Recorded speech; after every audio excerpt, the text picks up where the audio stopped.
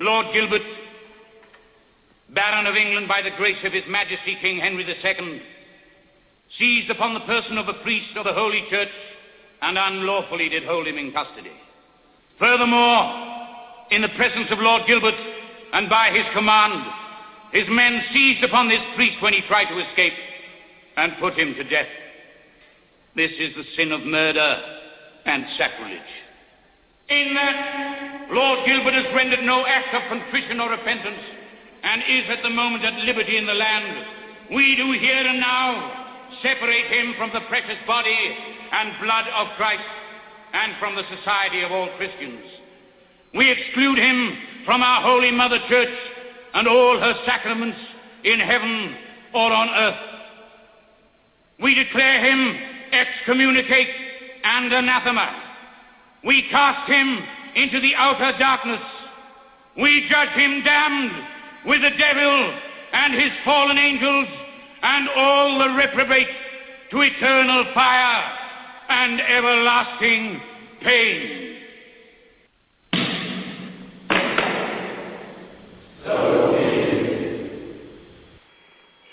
Well, welcome, ladies and gentlemen, to the second half of Season 3 of Restoration Radio. That was an excerpt of a sermon of Bishop Sanborn from last Sunday. No, actually, it was Richard Burton pretending to be Bishop Sanborn.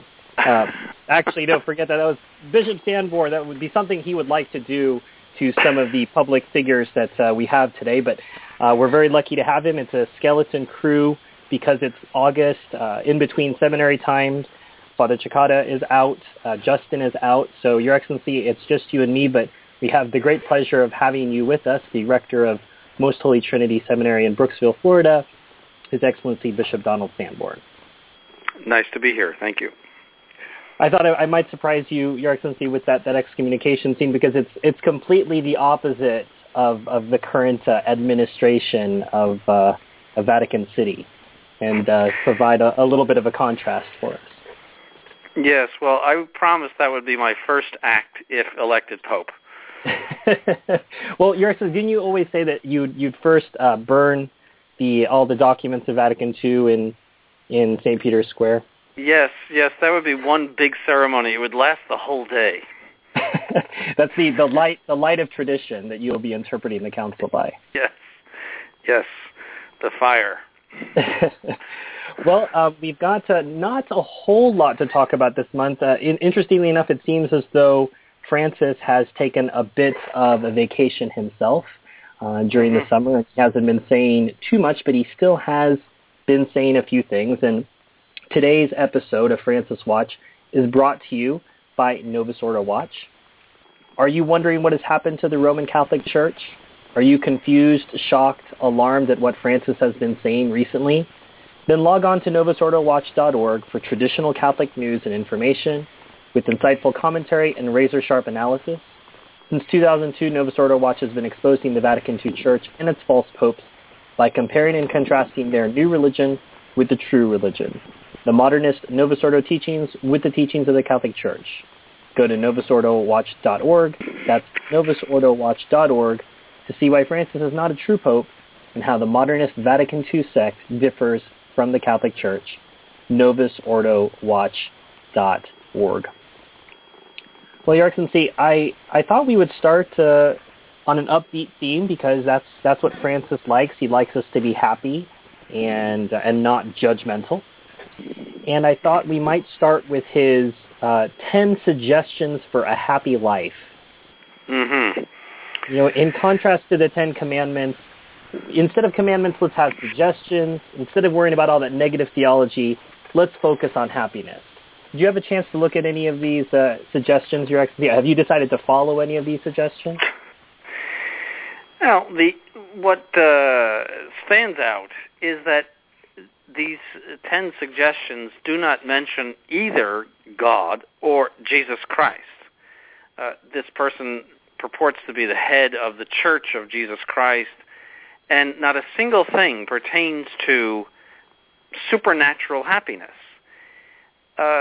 It is as if the Catholic Church is merely an ethical society, something that proposes purely natural happiness, how to get along in this world. Protestantism has done this. Liberal Protestantism has done this for decades. Norman Vincent Peale and various others. How to cope with life and how to have a better life. This is what he is proposing, as if we needed the Roman Catholic Church to tell us these 10 things, as if the splendor of St. Peter's Basilica is there in order to enshrine these 10, basically, in some cases, common sense things, in other cases, erroneous things, in order to be happy. It is like the 10 Commandments of the modern world and modern atheism, agnosticism, and it's just one more ugly episode in his and the Novus Ordos in general, abandonment of the Catholic faith for pure naturalism. You mean, you don't want us to learn how to win friends and influence people? Well, there's such a thing as natural happiness, and there are certain things that pertain to natural happiness, such as treating our neighbors correctly according to justice. Even apart from revelation and revealed religion, we must do that. There are certain things that do pertain to natural happiness. But the Roman Catholic Church is not here in order to encourage us toward purely natural happiness. It is here to draw us to eternal salvation and to lift us up to supernatural happiness. So, for example, the 8 Beatitudes give us the plan of supernatural happiness, which in many cases contradict our instincts of natural happiness. Our instincts would tell us to take revenge upon our enemies and exact justice, eye for an eye. But the message of Christ in the Holy Gospel is that we should forgive our enemies and actually turn our cheek in order that they hit us on the other side. This is the supernatural constitution of the Catholic Church, and these are things that he should be preaching, not 10 ways in which to be naturally happy. This is an implicit abandonment of the Church's role as a teacher of supernatural happiness, the teacher of the gospel. We don't need the Catholic Church. We could have Aristotle or even the Freemasons tell us these things that he has told us. And that is precisely what the forces of naturalism already from the 18th century wanted to do, and that is to propose to the world a naturalistic happiness that would replace Christianity. Woodrow Wilson said at the Treaty of Paris in 1919, Christianity has failed to provide peace for the world.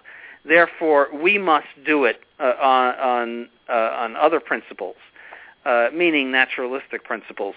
And, of course, that could be famous last words because we know what happened 20 years later with all of the naturalistic principles that he tried, with which he tried to solve the problems of the world.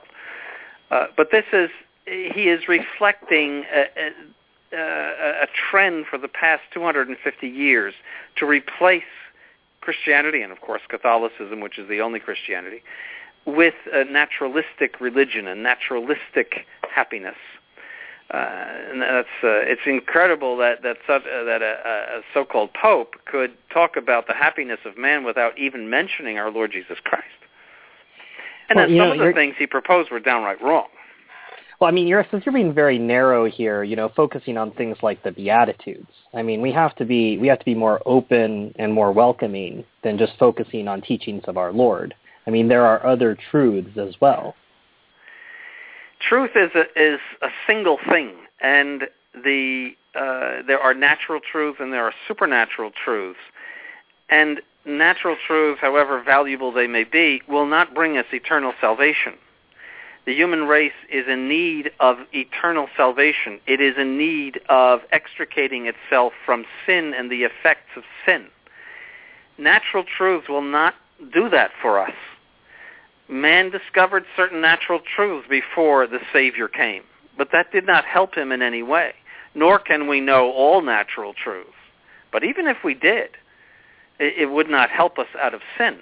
The purpose of the Catholic Church is to draw us out of sin and to lead us to heaven. And those things that he mentioned did neither of those things. It provided for a peaceful, nice life in this world. We are not animals. We are not meant for a peaceful, nice life in this world. We are meant for an eternal life, and our true life is the life of the world to come, not this life. That's why it seems so innocuous. It seems like as if I am nitpicking or in some way trying to criticize him for no reason. But what the problem is what is lacking there. That is, the supernatural is lacking in what he said. And it's true of the public statements of most of these Novus Ordo popes, and that is when they get up on Easter and Christmas, what do they talk about? They talk about natural problems. He said that the greatest problems in the world are the fact that the youth don't have jobs and that the old people are lonely. That these are the greatest problems in the world, not that the fact that millions of Catholics have abandoned the Catholic faith, or that there's denial of Catholic truth in seminaries and religious houses, and that the Catholic Church is falling apart. No, that's not a problem. It's the fact that youth don't have jobs. Well, he's a socialist. He's a Marxist, and Marxism is a religion of humanity, and he's just giving us nice little humanistic ditties in those 10 points. Well, he picks up that theme in suggestion number 6, helping young people find employment. So those of you who attend Mass at chapel service by Bishop Sanborn will not. Bishop Sanborn's first priority is not to help you find a job, unfortunately. So don't count on him to do that. Your Excellency, I think this ties back to what you're saying. There's nothing wrong, obviously, with helping young people find unemployment. That's fine. I mean, that's a good thing to do.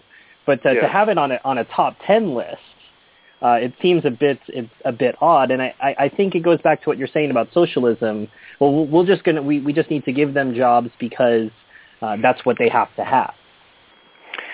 It's naturalism. You could give all of your money to the poor. You could help people who have Ebola. You could do all sorts of things, help lepers and be Albert Schweitzer or a social worker, and do some very good things. And the things that you do would be good, but they would only be naturally good. And natural goodness does not merit for us eternal salvation. That is the point. That is, he is replacing supernatural good with merely natural good. And that is it goes under a guise of a certain goodness, but it is a terrible poison for the Catholic Church to abandon supernatural good. It has no purpose for existence if it's merely going to tell us about how to be naturally good. Natural good, no matter how good it is, will not bring us to eternal salvation. If we give something to the poor, in order that that be a meritorious act, we must do it in the name of Christ. That is, we must do it for a supernatural motive, for the love of God, at least implicitly. If we do not, if we do it out of a purely natural motive, however good that act is, it is not meritorious. It does nothing for us in the order of salvation. That's the problem with his 10 tips. Well, and just again, going back to this idea of helping young people find unemployment, I think obviously at the root here is the larger, how would previous popes have dealt with the underlying question here, which is economics, employment, economic systems? We'd have things like Rerum Novarum or Divini Redemptoris addressing if there is to be a happiness here below, if there is to be a natural happiness, the Church does have some sensible things to say on that, but not simply just saying go help people. She has some clear diagnoses of what the problems are. Yes, the Church is the herald of all virtue and all truth. it can point out to nations, and should point out to nations, where there is a violation of even natural law or natural justice. That's why Pius XI and Pius XII condemned communism as intrinsically evil because it's contrary to justice. Pope Leo XIII condemns socialism very roundly because it's contrary to justice, and also pointed out how to properly organize human economic society in order to make a just state and a just situation for everybody. The Church does not abandon the natural, but its primary purpose is the furthering of the supernatural happiness of man. For there is so much lacking in what he says. To come out and say these are the 10 tips to be happy, there is so much lacking there. It's like a big bite out of a donut, so to speak. Because whatever good he says there has a chasm. There's a big open chasm that is visible because he is not saying anything supernatural. And that's the purpose of the Catholic Church. He's showing again his colors as a Marxist, naturalist, humanist, and that's why people love him. I'm sure people thought he was just great. It's the same, who am I to judge nonsense. That's why they like him, is because he is a naturalist. He is not in any way disturbing their natural life, but enhancing their purely natural and naturalistic life by giving them tips like that. He is not calling them to eternal salvation by any means. And the first step toward eternal salvation is the embracing of the Roman Catholic faith, the repudiation of error and the embracing of the Roman Catholic faith. Outside of the Catholic Church, there is no salvation. It is the one ark of salvation. And the way to make people happy is by drawing them to that ark of salvation. Every other happiness in this life is going to be thrown into the grave. And human beings do not finish this life well. Just visit a nursing home and see what natural happiness will bring you to. There's a very good sermon from Bishop Sanborn. I don't know if it's available on the seminary website, which is mhtseminary.org. But Bishop Sanborn spends about 20 minutes talking about the importance, I think especially for young people, to visit nursing homes as a memento mori. And I can, for those of you young people still looking for jobs, if you don't have a job, maybe in the meantime stop by a nursing home and you'll be able to at least get a meditation in on death along the lines of what His Excellency is saying.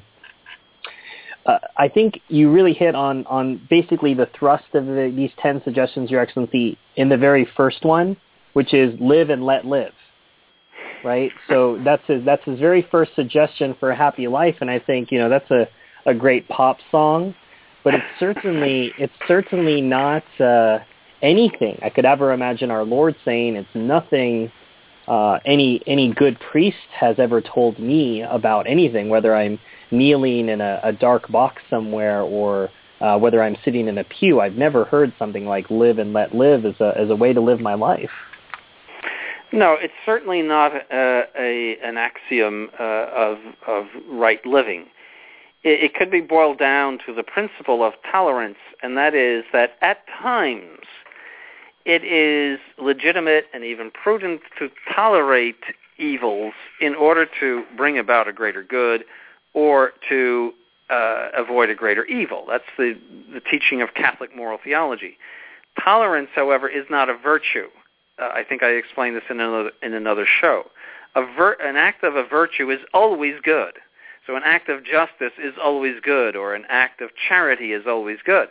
But an act of tolerance is not always good, because some tolerances are gravely imprudent, and they are evil. It's evil to tolerate certain things, and so live and let live gives a blessing to all tolerance, as if it were a virtue, as if tolerating anything that your neighbor does is a virtue. and especially in the context of other things that he has said, that we should just ignore public morality and just, if your neighbor wants to do something that is absolutely filthy or immoral, well, that's live and let live. Who am I to judge? This is the same theme that he has been repeating, and which makes him extremely popular. It's an abandonment of Catholic morality, effectively, because he doesn't mean it in a Catholic sense. He doesn't mean it in the sense that at times we should tolerate certain evils in order to avoid greater evils. He doesn't. If he had said that, that would be a perfectly Catholic thing to say. But given the context of his other statements, we must take this in the way that he means it, which is that basically you can do whatever you please and it doesn't matter. I don't want to spend too much more time on this, Actually, the last one I want to talk about is the one where you would expect him to fly the flag for the church if nowhere else was Sundays. But Sundays doesn't even get too much of a treatment. Spend Sundays with the family. I mean, you'd think the one place where he might, be a little religious is talking about Sundays, but no mention of religion on Sunday either. No, it's as if the third commandment is keep holy the family day, or keep happy the family day. Again, this is a typical Novus Ordo, that God exists for our natural happiness, and that Sunday exists for our natural happiness, and that we should just interact one with another in order to find our family happiness. This is again naturalism. It is an implicit denial of original sin, as if man, if left to his natural instincts, to happiness, will make a wonderful world and will be happy. He's not going to be happy, because when he's left to his natural instincts, he's going to go bad.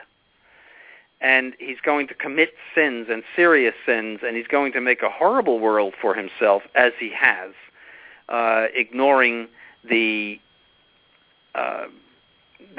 commands of Christ and ignoring the religion that Christ has set down.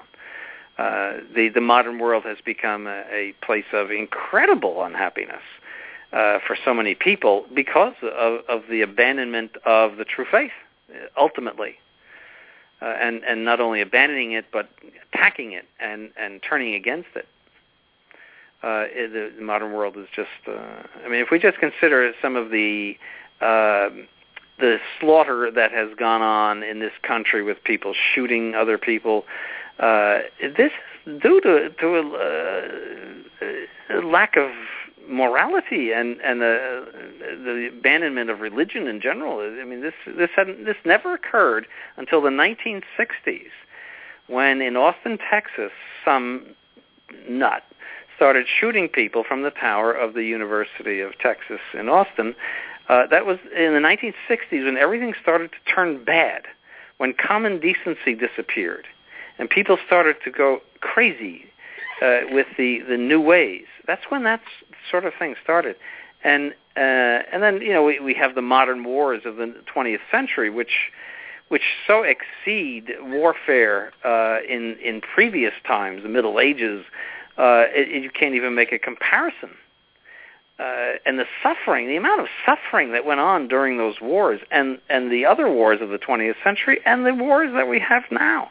The people in Iraq, the amount of suffering that they have endured since the beginning of the wars back in the early 90s, just an incredible amount of suffering. This is what man's condition without the true faith, without Christ. Pius XI said the peace of Christ in the reign of Christ.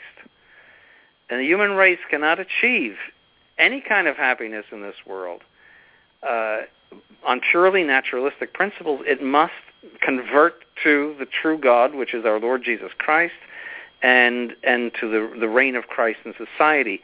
Then he will achieve all of the peace and natural happiness, as well as the supernatural happiness that he desires. Indeed, Pax Christi Regis. Yes. Some very radical notions, Your Excellency. You're saying there's metaphysical consequences for sin that will manifest itself in societal behavior in the zeitgeist, even, shall we say, in weather, that there is a rebellion of man to God, and naturally rebellion then spreads throughout not only fellow man, but even in creation itself. Yeah, so the human beings, as a result of original sin, have a penchant for evil. They have a bizarre delight in evil. There's something fascinating in evil for them. As a result of original sin, we shake our heads and think, how can anybody be so cruel as to do this or that? Yet they have. I mean, how could anybody, for example, take a knife and slice off somebody's head as if it were a piece of chicken and put it on a video? I mean, I don't care what you think about that person, and be happy about it and proud of it. How depraved can a human soul become so as to do that? Or, just today I saw in the news that Hamas admitted taking those 3 Israeli young men who were just hitchhiking and taking them and putting them to death. What are you? What sort of an animal are you? Just young men hitchhiking. Whoever they are. This is human depravity can go very, very deep and low, and we have seen this in the history of mankind, and it's due to original sin. And yes, it is also true that God enlisted the earth to participate in the punishment of man for the fact that, for example, the earth produces so many weeds, and that the seasons are so violent, the weather is violent, tornadoes and so forth, are all part of the punishment of man for original sin. This earth cannot give perfect happiness. It just is incapable of giving it. It is a place of sin and punishment for sin. And the way out of it is by the Catholic faith, the Savior, our Lord Jesus Christ, and the church that he founded. And that will provide for us primarily supernatural happiness, interior supernatural happiness in this world, also even natural happiness because of the overflow of those things. If everyone observed the faith, you wouldn't even have to lock your doors. There would be peace in the world, and that's the way out of this problem that the human race has. The way that is not what not to follow is simply a reassertion of some idea that human beings can save themselves just by trying to be good. That's the liberal. The liberal believes that human beings will always go for the good when they have the good put in front of them. That's one of the basics of liberal thinking, that you can count on human beings to act well and be good. It's false. The history of the human race shows incredible immorality and depravity and cruelty that we don't even find in the animal world. It's very, very rare that an animal will attack its own species. Very rare. Where there's some other motive, maybe they're disturbing the young or something. But the animals have a propensity toward respecting their own species. Human beings don't. Well, you're reminding me. For those who don't listen to His Excellency's sermons in person at Most Holy Trinity Seminary, again, they're available on the seminary website, mhtseminary.org. If you click on the right-hand side under sermons, you can get them. And His Excellency gave a sermon on the Assumption last week, and Your Excellency, as you're talking about this, I'm being reminded in your sermon about. You spoke about what was mankind supposed to do, what was his trial prior to the fall as opposed to what it is now. And I'm thinking, actually, the suggestions viewed in the light of your sermon are quite diabolical because they're a distraction from the spiritual combat. The spiritual combat alerts us to the fact that everything is contriving against us because of the choice that we made at the fall. and so that we need to be really aware of our situation, not just nature, but our fellow man. And these 10 suggestions are a complete distraction. They're not just a focus on the naturalist perspective, but they're a distraction from the spiritual combat. Yes, it is a spiritual combat, as St. Paul says, with the powers of hell.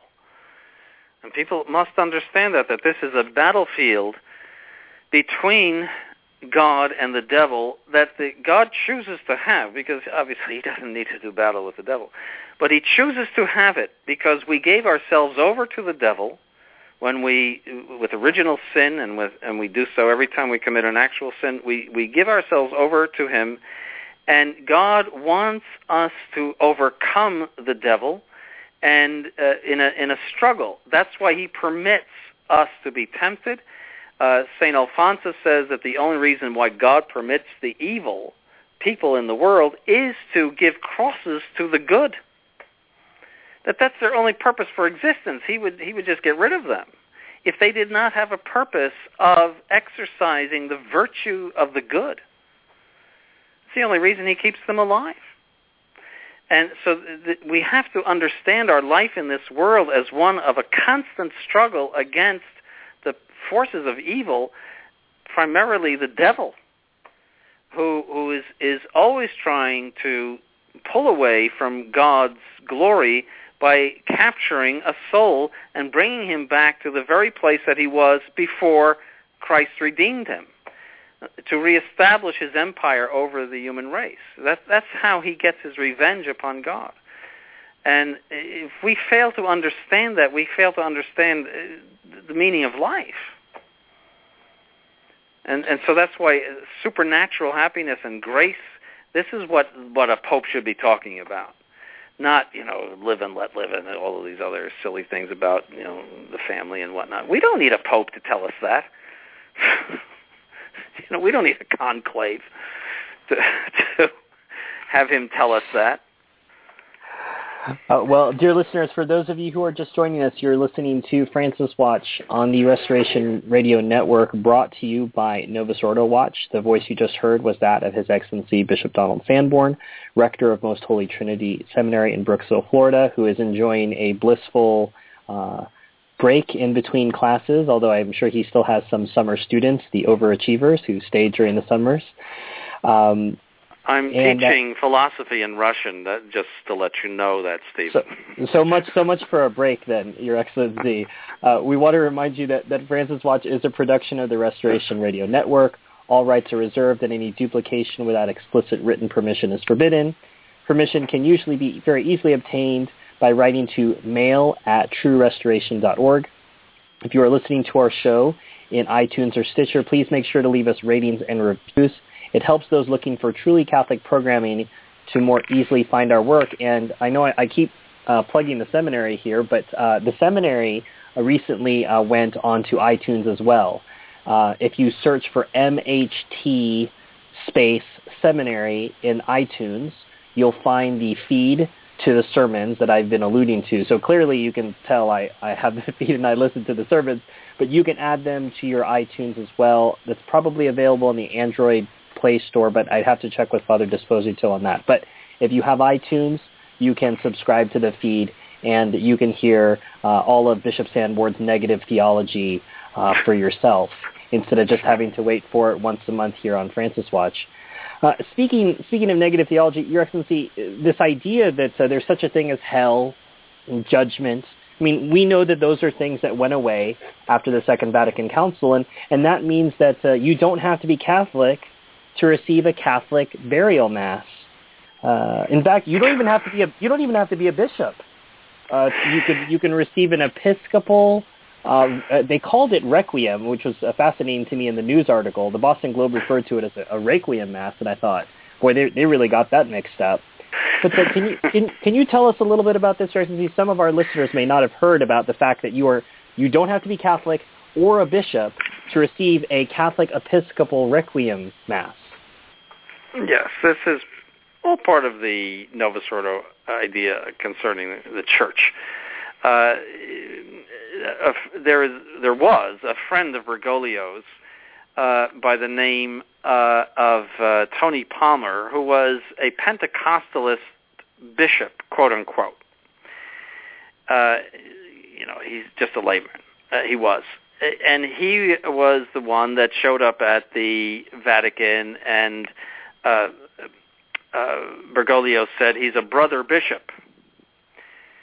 Well, he was tragically killed in a motorcycle accident a few weeks after that.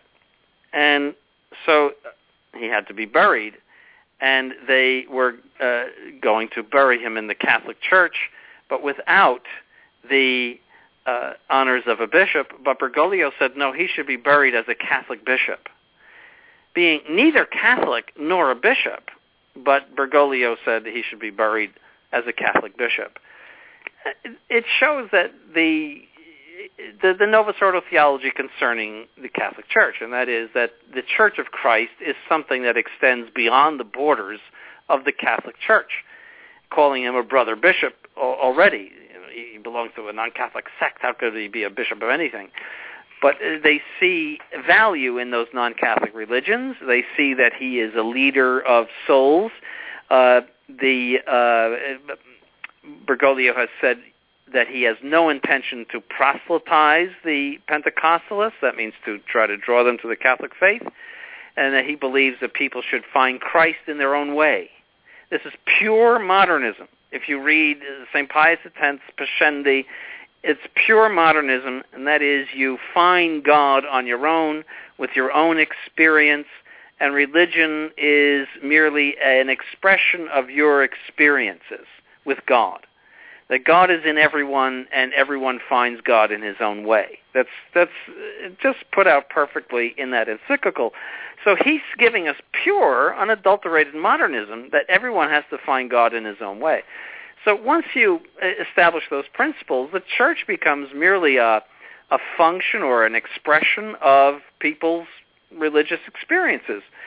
And therefore, there are no borders. It's a church without borders.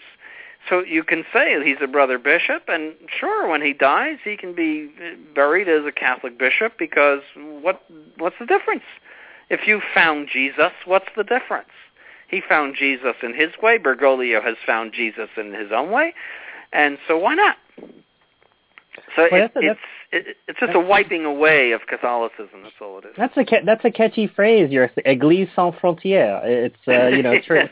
a church without borders. I like that idea. And I had to feel bad for Palmer. This gentleman actually expressed a wish to become Catholic. Did you read about this? Or can see I didn't. He had expressed a desire to be Catholic, and this was in Buenos Aires. There was a large evangelical Catholic gathering in Buenos Aires, and he had expressed a desire to become Catholic, and Bergoglio told him, we need to have bridge builders, so you can't convert. And, you just think to yourself, boy, what a travesty this is. Even, let's say even converting to the Novus Ordo sect, which as we know is a false religion, but clearly the man must have had something going on in his brain to have some movement away from Pentecostalism. Yes, it could have been a motion of grace, and maybe he falsely perceived the Novus Ordo to be Catholicism, as many do. And figured that's the Catholic Church. I want to be a part of the Catholic Church. And he was spurned by Bergoglio. And that is a very grave crime on Bergoglio's head, among many others, against the faith and it's against charity. If somebody says, I want to become a Catholic, you drop everything and you do everything you can to draw them into the true church. That has always been the attitude of the Catholic Church. Pius XI said that bringing people into the true church is the highest form of charity, because it is a spiritual charity. It is a spiritual good that you are giving them, and not merely some natural good like a piece of bread. It's the highest form of charity, and it fulfills most the command of Christ to have love for one another that is expressed in St. John's Gospel. That's Pius XI who said that. So that means that this man who was tending toward, in principle, the Catholic Church, was repudiated by Bergoglio and told essentially to stay in hell. That's the effect of what Bergoglio told him, because he can't save his soul by means of the Pentecostalist religion. That's a means of damnation. It's not a means of salvation. It's a means of damnation. And Bergoglio should have, of course, drawn him into the Catholic faith. Except you can't give what you haven't got. Bergoglio has to become a Catholic himself before he could draw anybody else into the Catholic faith. So I'm talking as if Bergoglio were a real Catholic, but he's not. So we have to go back to that problem, which is the original problem. Well, and curiously, I think about, funerals and how they function pedagogically for us as Catholics. When we go to a funeral, there's black. We're reminded in the sermon of the priest that we need to pray for the soul of this person. And the church would have certain rules about who could be buried, what consecrated ground was. And this just makes a mockery of all of that. And what, again, destroying the traditions, destroying the universe in which we live and can observe metaphysical and supernatural truths within our daily lives. And when we see black at a Requiem Mass, that communicates something. When we hear a sermon, that communicates something. When we hear about consecrated ground versus unconsecrated ground, when we hear that someone can't be buried there, or no, someone has refused a Catholic funeral. Obviously, as you living in America, you're used to such travesties as Ted Kennedy receiving a full Catholic burial with honors delivered by a cardinal. So it's prepared us for things like this. Yes.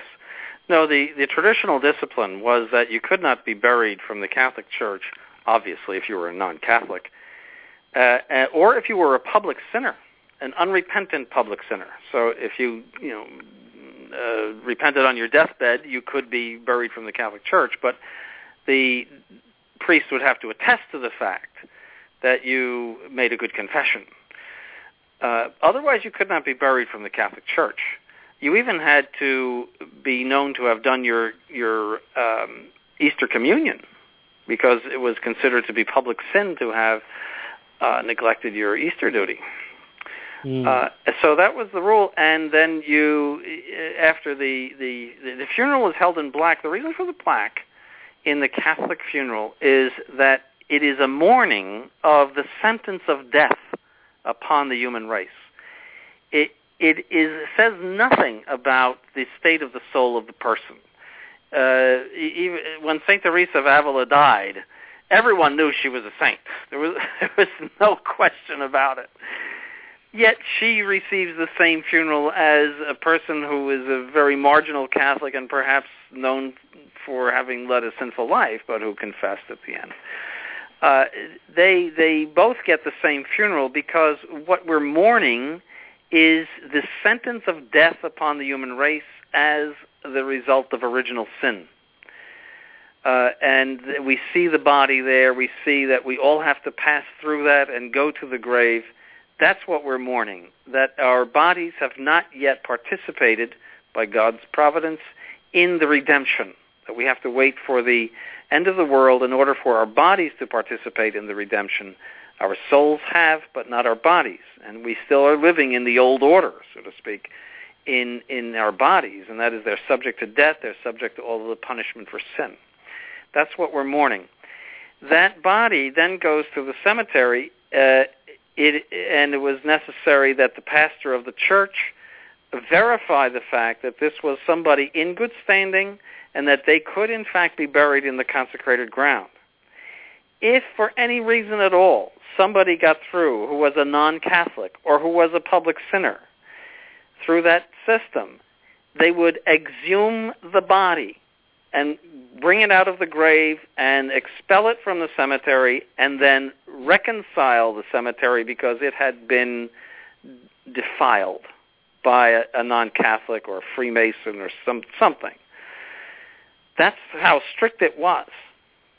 And it's extraordinary, Your Excellency. Yes. And again, that goes back to the idea of, consecrate, what we're subjecting ourselves to. I was in Strasbourg recently, and I read a plaque in which it said that that one of the Catholic kings had ridden for 15 miles in the rain, because at the time Strasbourg was a Protestant town, and so the king didn't want to spend the night in a Protestant town, so he rode in the rain to go spend the night in a Catholic village outside the city, because he wouldn't even want to be there. Again, these things are lost, I think, Your Excellency. When you do something like this, people don't realize just how destructive it is to our necessary senses of the gravity of death, judgment, and how the Church looks at death, and how it wants to give us an example and wants to show us how to look at this. It also shows the importance of religion and the true religion, the importance of adhering to the true faith and of repudiating false religion. The fact that king, in the example that you gave, would not want to even go near a Protestant town shows that religion is important for him. And that's something that modern human beings have lost. They really don't care. The only thing that matters is what Bergoglio says, that you've found Jesus in yourself. Live and let live. Who am I to judge? This is the new religion. And that's why he's so popular, because he's talking to people who are already converted to that new religion. Well, along those lines, Your Excellency, let me read you a quote here. "We can inspire others through witness so that one grows together in communicating.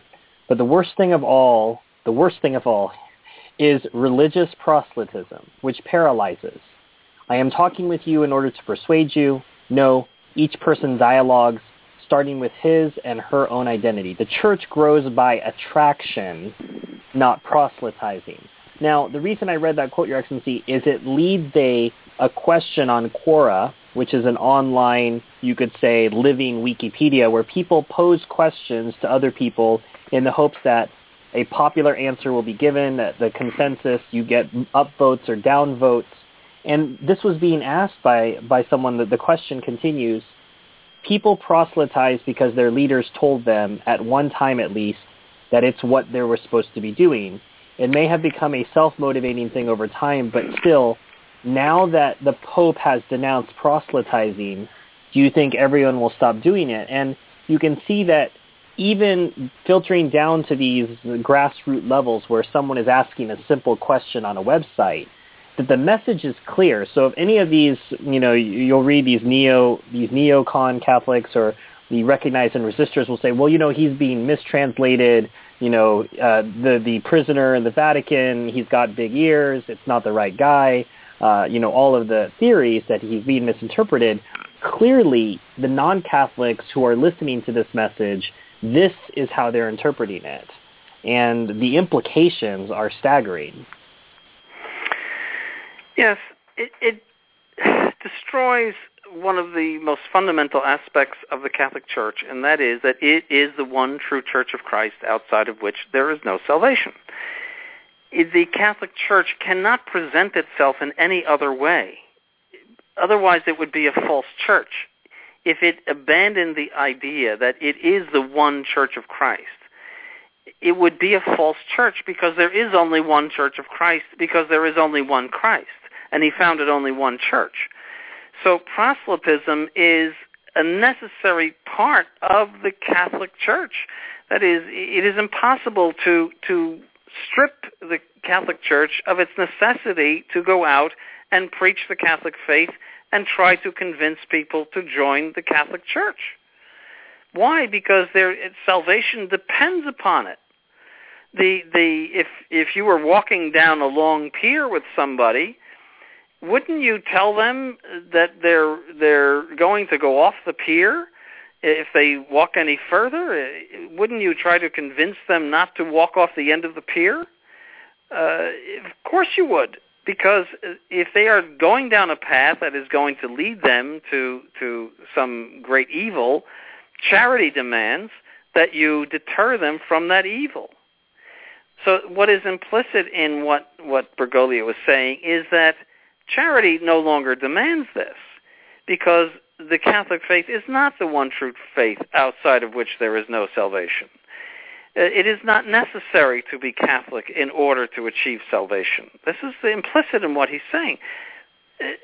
Because otherwise anybody would say, I mean, if you really believed in the Catholic dogma, that the Catholic Church is the one true church, outside of which there is no salvation, if you really believe that, the natural, logical conclusion is that you must strive as best you can to draw people into the Catholic faith.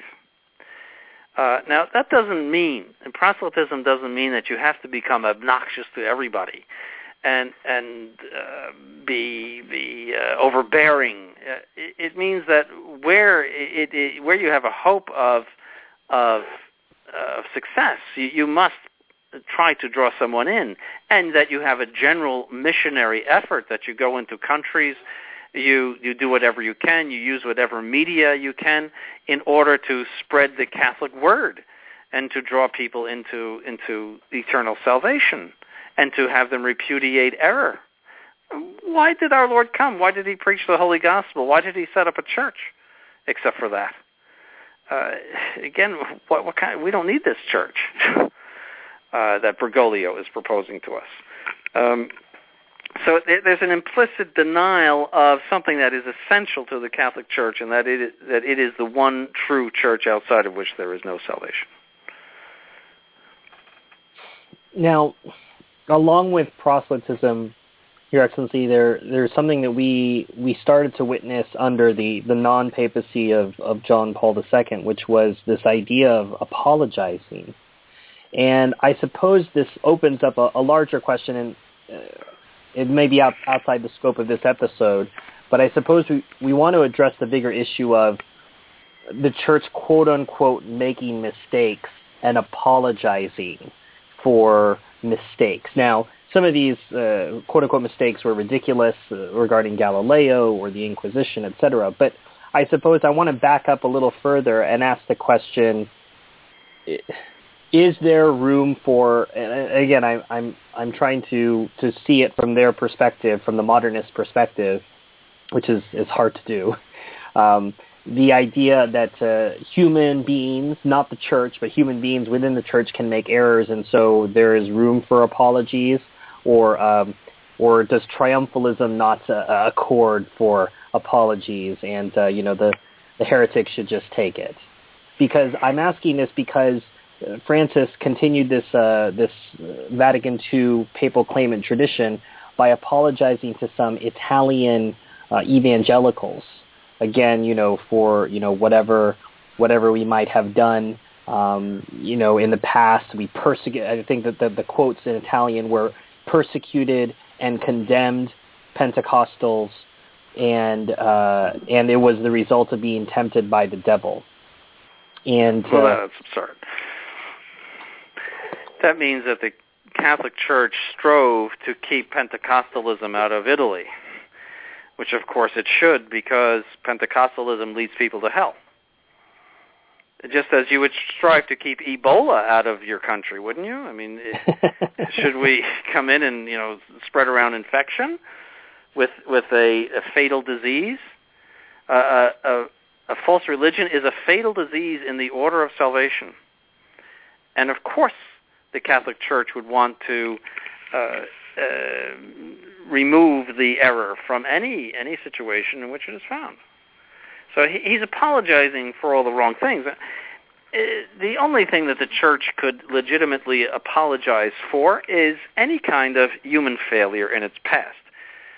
For example, some of the immorality of the clergy, for example, in times past, the 10th century, has some pretty bad popes in it, and the 15th century has some fairly bad popes, and that's certainly something that the Church could regret, and it does. I mean, in her historians, certainly the Church has regretted those things.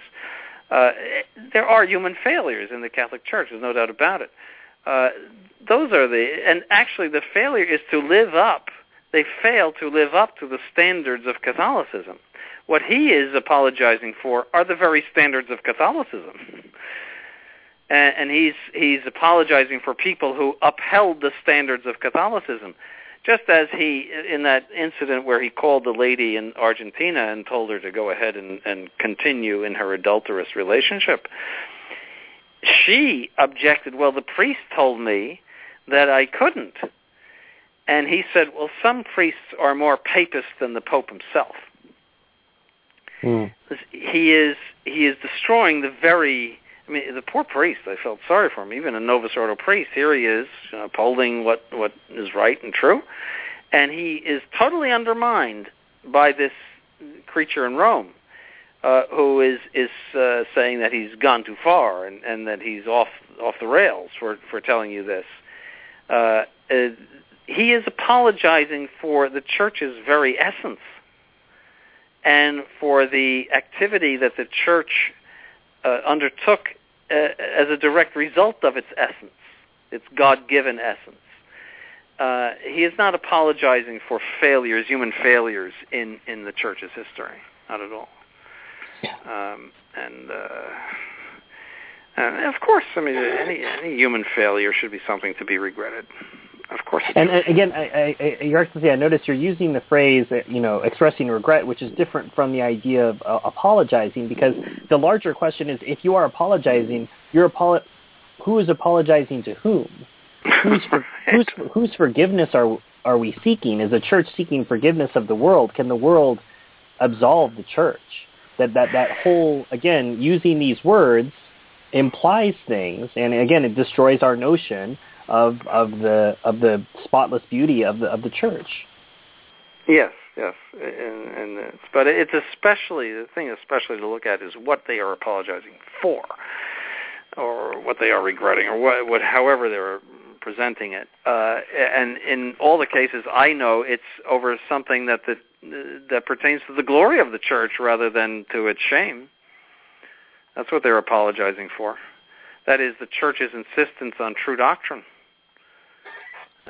And its natural abhorrence for any kind of movements that would draw people away from true doctrine.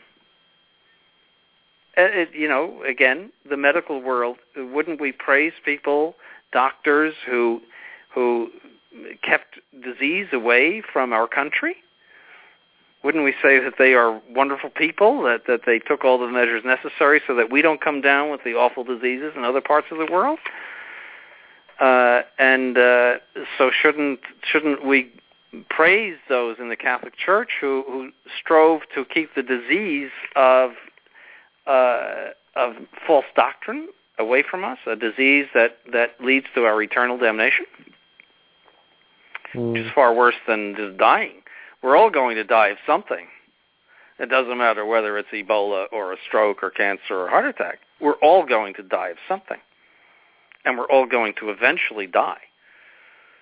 And yet, people who protect us from certain diseases are considered great heroes, but those who protect us from false doctrine are considered to be scoundrels. Your Excellency, that's something I had thought about, again, going back to our meditation on death that you brought about earlier. I was walking in Père Lachaise this last week, and I was admiring some of these beautiful family chapels where the some families awful people buried in there. There are some incredibly bad people buried there. Among them, Oscar Wilde. Well, that grave is glassed off, and there's lots of lipstick kisses and flowers strewn there for him. It's unbelievable. But I was thinking to myself, looking at some of these family chapels where they would have mass, the idea of building your own house, the burial house there, that would be a good meditation for. It would be similar to either working on your tombstone or something along those lines of what you're saying, that we know we're going to die. You might as well get yourself into that spirit and think about those things and prepare yourself. Yes. For those of you who are just joining us, we are towards the end of this episode of Francis Watch. I'm Stephen Heiner, today guest hosting, along with my guest, His Excellency Bishop Donald Sanborn, Rector of Most Holy Trinity Seminary in Brooksville, Florida. Your Excellency, because we have a thinner episode this month, again, Francis has decided to take a little summer vacation himself. certainly didn't take any time to comment on the passing of a true saint and pope, St. Pius X, whose 100th anniversary of his death we commemorated 2 days ago, or 1 day ago in the United States. Mm-hmm. I thought we might take an opportunity to take a couple themes from current events that I think some people might be interested in hearing your take on. So if I could just beg a few minutes of your time. The first one I want to ask about is the Ukraine.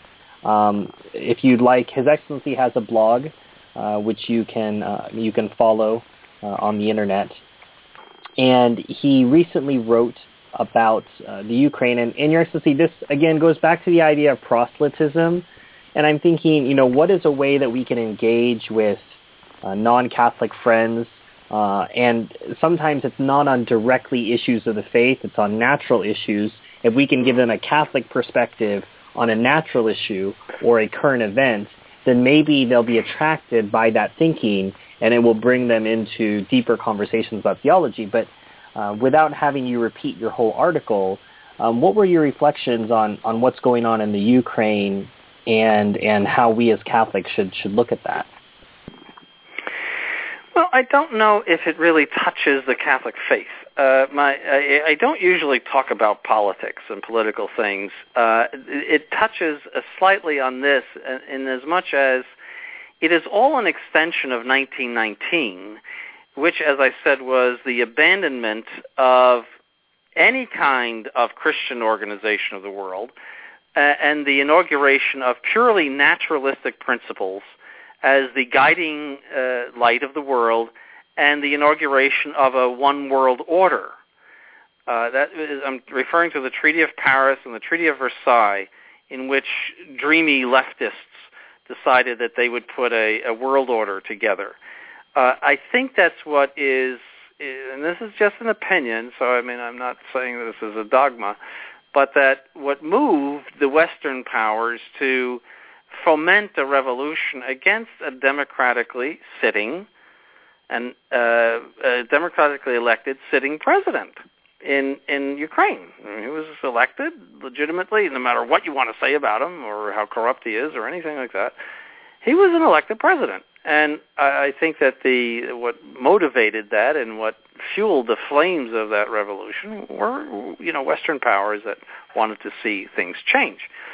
And but the whole thing impressed me as ironic because our country started out in precisely as a revolution. What I should go back. What disturbed me was that this country took such a negative attitude toward the separatists, because this country was born by separatism. If you look at the breakdown in 1776 of how many people were in favor of separating from England, it was about 1/3 of the population. So they were separatists, they were revolting against legitimate government, and they sent Benjamin Franklin over to get aid from France, money, guns, and finally to declare war. He convinced France to declare war on England and sent troops over and more guns and ammunition and aid.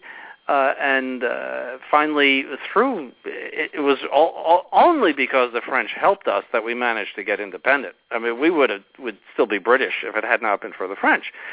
So these separatists are saying, we don't like the changes in Kiev, and we want to be independent of Kiev, and we are looking to our mother to the east and north, that is Russia, with whom we have very strong ties, to help us both by money and military arms. What is the difference between those two things?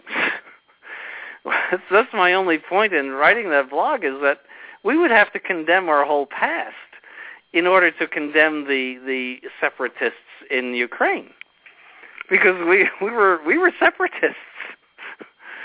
And that is our country. I point out that there is a type of altar in Washington in the National Archives where you go and see this document that gives human beings the right to revolution. When they don't like their government, they can overthrow it.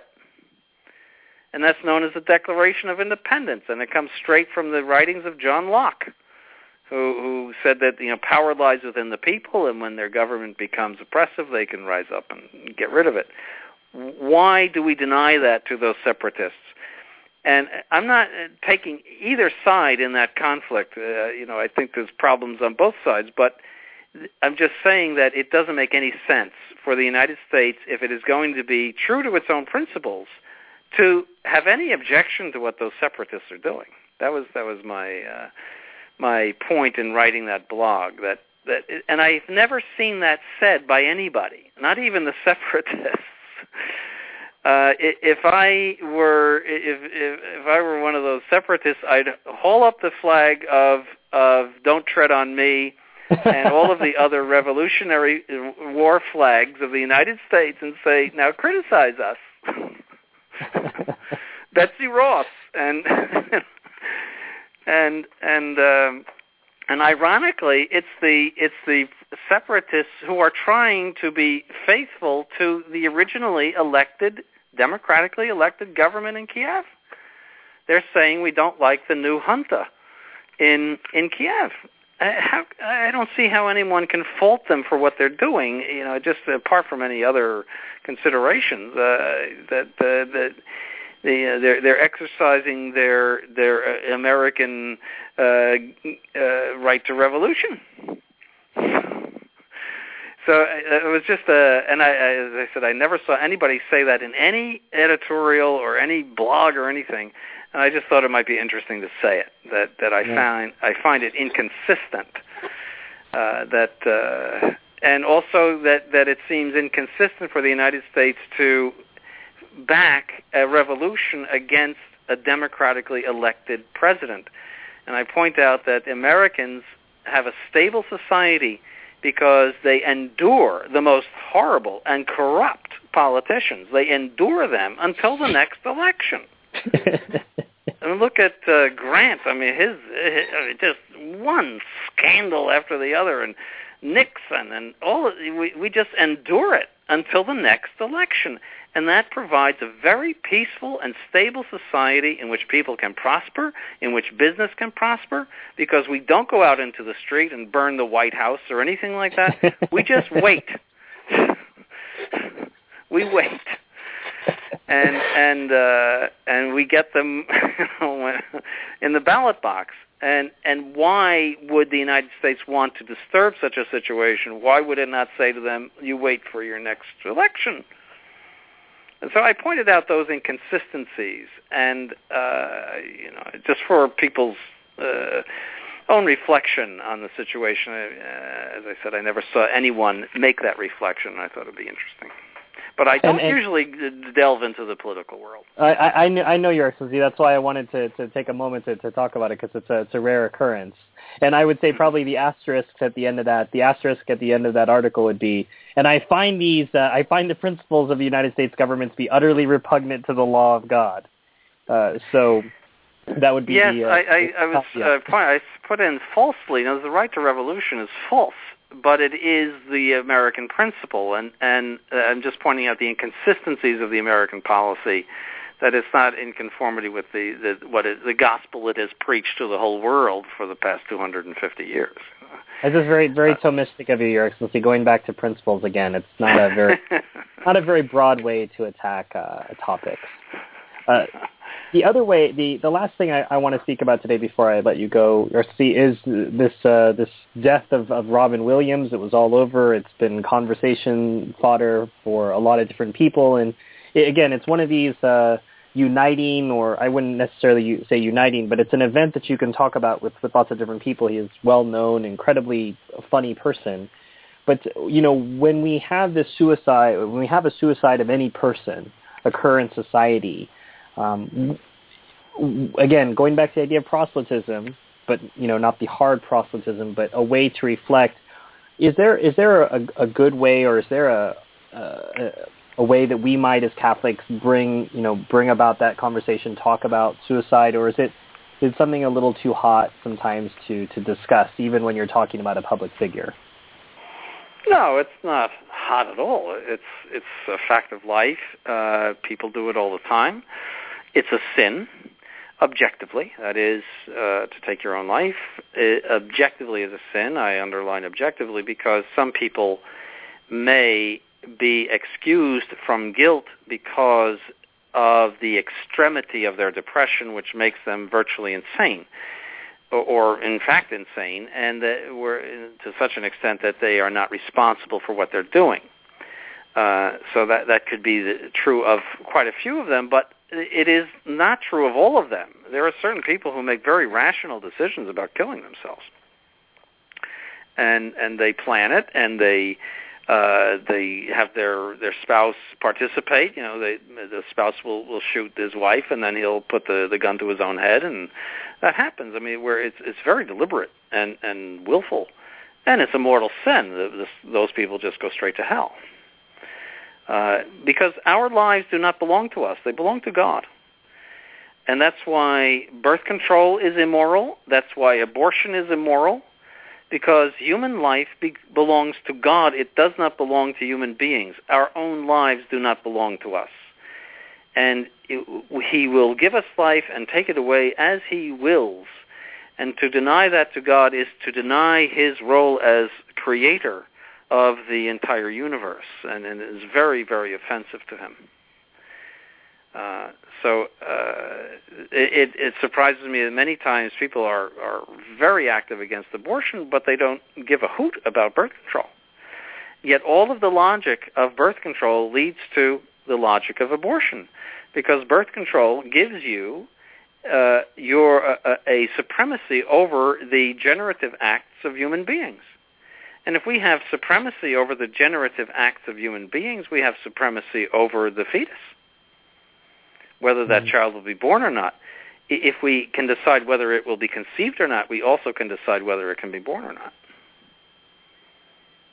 So the sacredness of the human life, as it is under God's rule, begins with the very generative acts which lead to the creation of human life. So it also touches on suicide. We do not have the right to kill ourselves. So it's not a hot topic at all.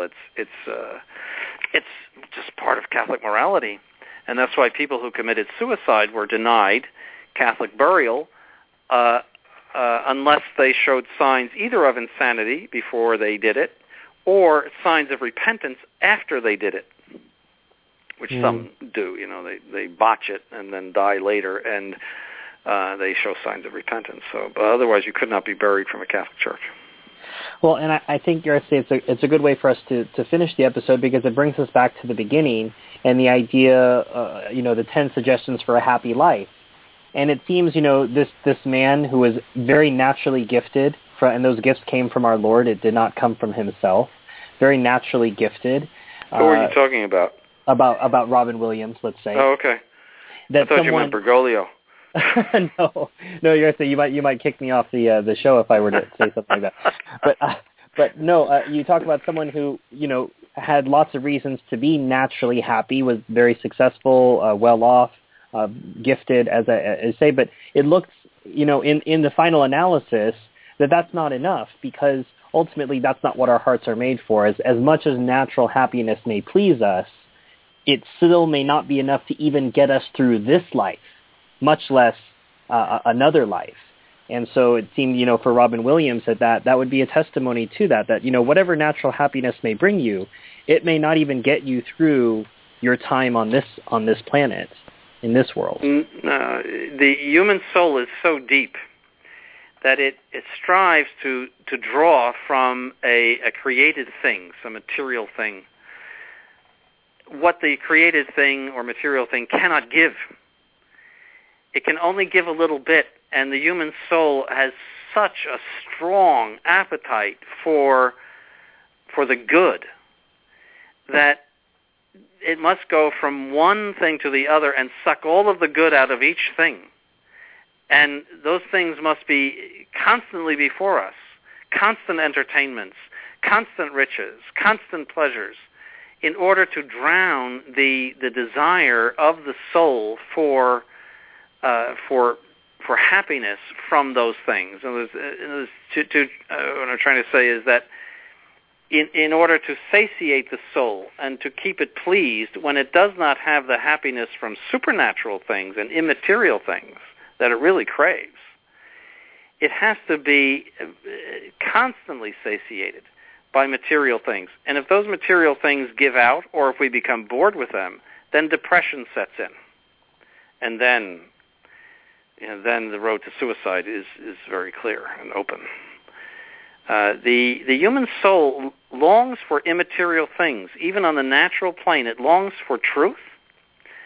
It longs for love. And both of those things are immaterial. People are happy when they are in possession of truth and love. Even on the natural plane, they are both immaterial things. And they might be expressed in material ways, but they are immaterial things. We hate to be lied to. And the reason why people are so attached to the internet and television and radio and all of the media is because the human intellect has a constant need for truth, information. It wants to know what is. And that is and it's constantly, we eat a meal and we're satisfied for a few hours, but our intellect is not satisfied with one piece of information. That's why we want to talk to people, we want to interact with people, because our intellect wants to know the truth. And the same is true of love. We want someone to love, and we want someone to love us back. That's even on the natural plane. We are not happy simply by ourselves. And human beings long for that. When children know that they are loved and they love their parents in return, they are happy children, even if they are in the depths of poverty. And vice versa, if they should be little rich kids and their parents really have no time for them, they are miserable children because they are not getting the immaterial things that really make us happy. Human beings long for justice. Look at the people in Missouri who are longing for justice to be done. They long for justice. What is justice? It's an immaterial thing. Do you see animals longing for justice? Not at all. It's an immaterial thing. And it is what drives man.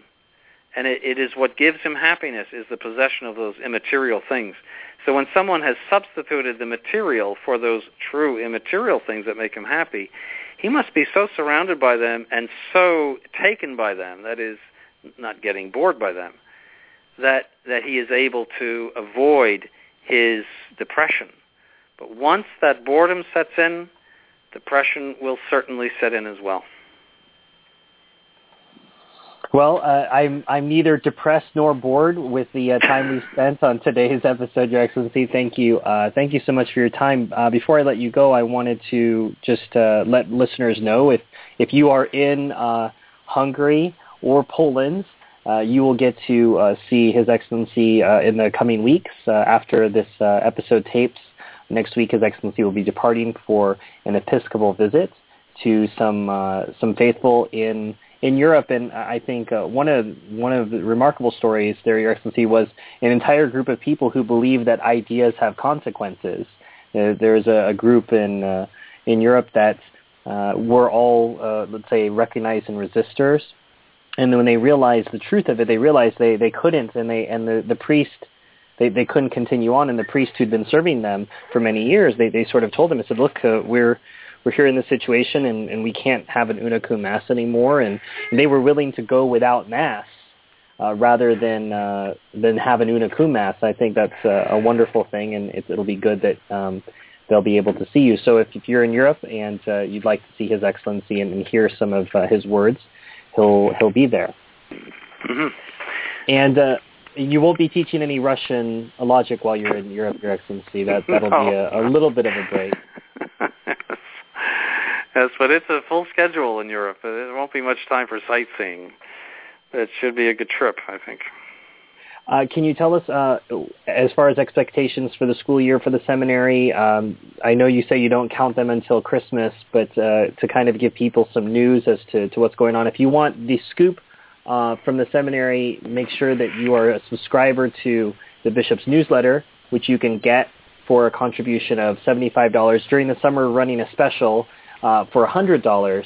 You can get the newsletter if you make that contribution. So, Excellency, anything that's not in the newsletter that you can share with us about incoming seminarians? No, just two American seminarians, one Polish seminarian, one French seminarian, in addition to those whom we have. That should give us a total of 10. And we're looking. They seem to be good vocations. They seem to be firm, and we're looking forward to a good year. We're actually putting into the seminary faculty this year Father Selway, and he'll be teaching philosophy and Latin. And Latin, not in Latin, but philosophy and Latin. And that'll be a first for him. That was the reason for moving the seminary down to Florida, because he developed up in Michigan a condition in which the cold affected his hands and his extremities a great deal. And I said, I'm mortal. Most people would be happy about that. And somebody's got to take over this seminary one day. If you need to be in a hot climate, we've got to put it in a hot climate. So here I am sweating it out in August in Florida because of Father Selway's problems. So he's being introduced. I told him, I'm 64 now, and I'm not getting any younger. We brought the seminary down here so that you could teach in it, and you better get over here pretty soon. So he will eventually, he said in 2 years, he would be able to detach himself from the direction of the nuns, and because it has been a preoccupation of his for many years, to get the nuns up and running, and that he would be able to be here full time in 2 years. But he's starting this year by coming over for classes, which is, to me a great blessing because, as I said, I'm not getting any younger and more. I mean, I don't have any major diseases or anything, but you just feel it more as you get older. I'm sure everybody would agree who's my age. You don't have the same stamina and verve as you did when you were in your 40s or even 50s. You just can't do as much, and I need to eventually hand over the reins to younger men. And then I'll sit in a rocking chair on a porch someplace. Well, I don't think I'm going to end up that way. We'll pray ad multos annos for you, Your Excellency. Hopefully that for many years we will still have you with us and continuing to remind us of important doctrines as well as important reflections and not giving us any suggestions for a happy life, but maybe some commandments for a holy life. Well, it might permit his coming over and his teaching here might permit me to travel a little bit more and to do more media things that we're doing right now, to write more and do other things. Right now, I've been very much past 20 years. I've been just trained down by the seminary. And it's a full-time job. It's you have no idea how difficult it is, and it's been a tremendous challenge. But I would be a little bit freer to do things if he eventually, and when he eventually joins the faculty full-time. Well, and that reminds me, if you're wanting to get your hands on Bishop Sanborn's first book, the pre-orders for that complete in the next 12 or so days. If you go to truerestoration.tilt.com, you can see the first volume of the Anti-Modernist Reader, in which His Excellency features quite prominently as a writer. So he did manage to get his first book out even while running a seminary. So imagine what will happen when he's free. Your Excellency, again, thank you so much for your time. We appreciate it as always, and we look forward to a full staff return to Francis Watch next month after you come back. Safe travels while you're in Europe, and we'll have Father Cekada very ably running the episode as usual. Yes, for the humor value of it. Yeah. Well, thanks again, Your Excellency. May God bless you. All right, thank you. For those of you who are tuning in now, just a reminder that Francis Watch was brought to you commercial-free and in its entirety by Novus Ordo Watch, who is our very generous sponsor. make sure that you visit their website and send them a note. Tell them thank you for paying for the sponsorship for this show. As you may know now, our network is no longer all free all the time, but rather is subscriber only. And so sponsored shows like this one are brought to you for free in their entirety by the show sponsors. So make sure you head over to novusorderwatch.org. Make a donation to them. Again, send a thank you note. They're the ones who are enabling Francis Watch to come to you, who are enabling Bishop Sanborn's words, wisdom, thoughts, reflections to come to you, and I would encourage you to support them. All of us here at the Restoration Radio Network would ask that if you found the show to be informative, helpful, or in any way beneficial to you and to your faith, you please consider making whatever donation is possible to our apostolate, no matter how small it may be. You can do that by visiting truerestoration.org/donate, and there you can also observe the various membership levels, which will allow you to have full access to all of our catalog of radio programs. To those of you who are members or who have donated, a heartfelt thank you for your kindness and generosity. Remember that above and beyond simple material contributions, the most important donation you can make to our work here is prayer. Please think of offering a Mass, a Rosary, or even a simple Ave for our work the next time you pray. If you have any questions or comments, or would like to reproduce our copyrighted work on your channel in some format, we'd love to hear from you. Remember, you can do that simply by mailing, M-A-I-L, at truerestoration.org. For The Restoration, I'm Stephen Heiner. May God bless you.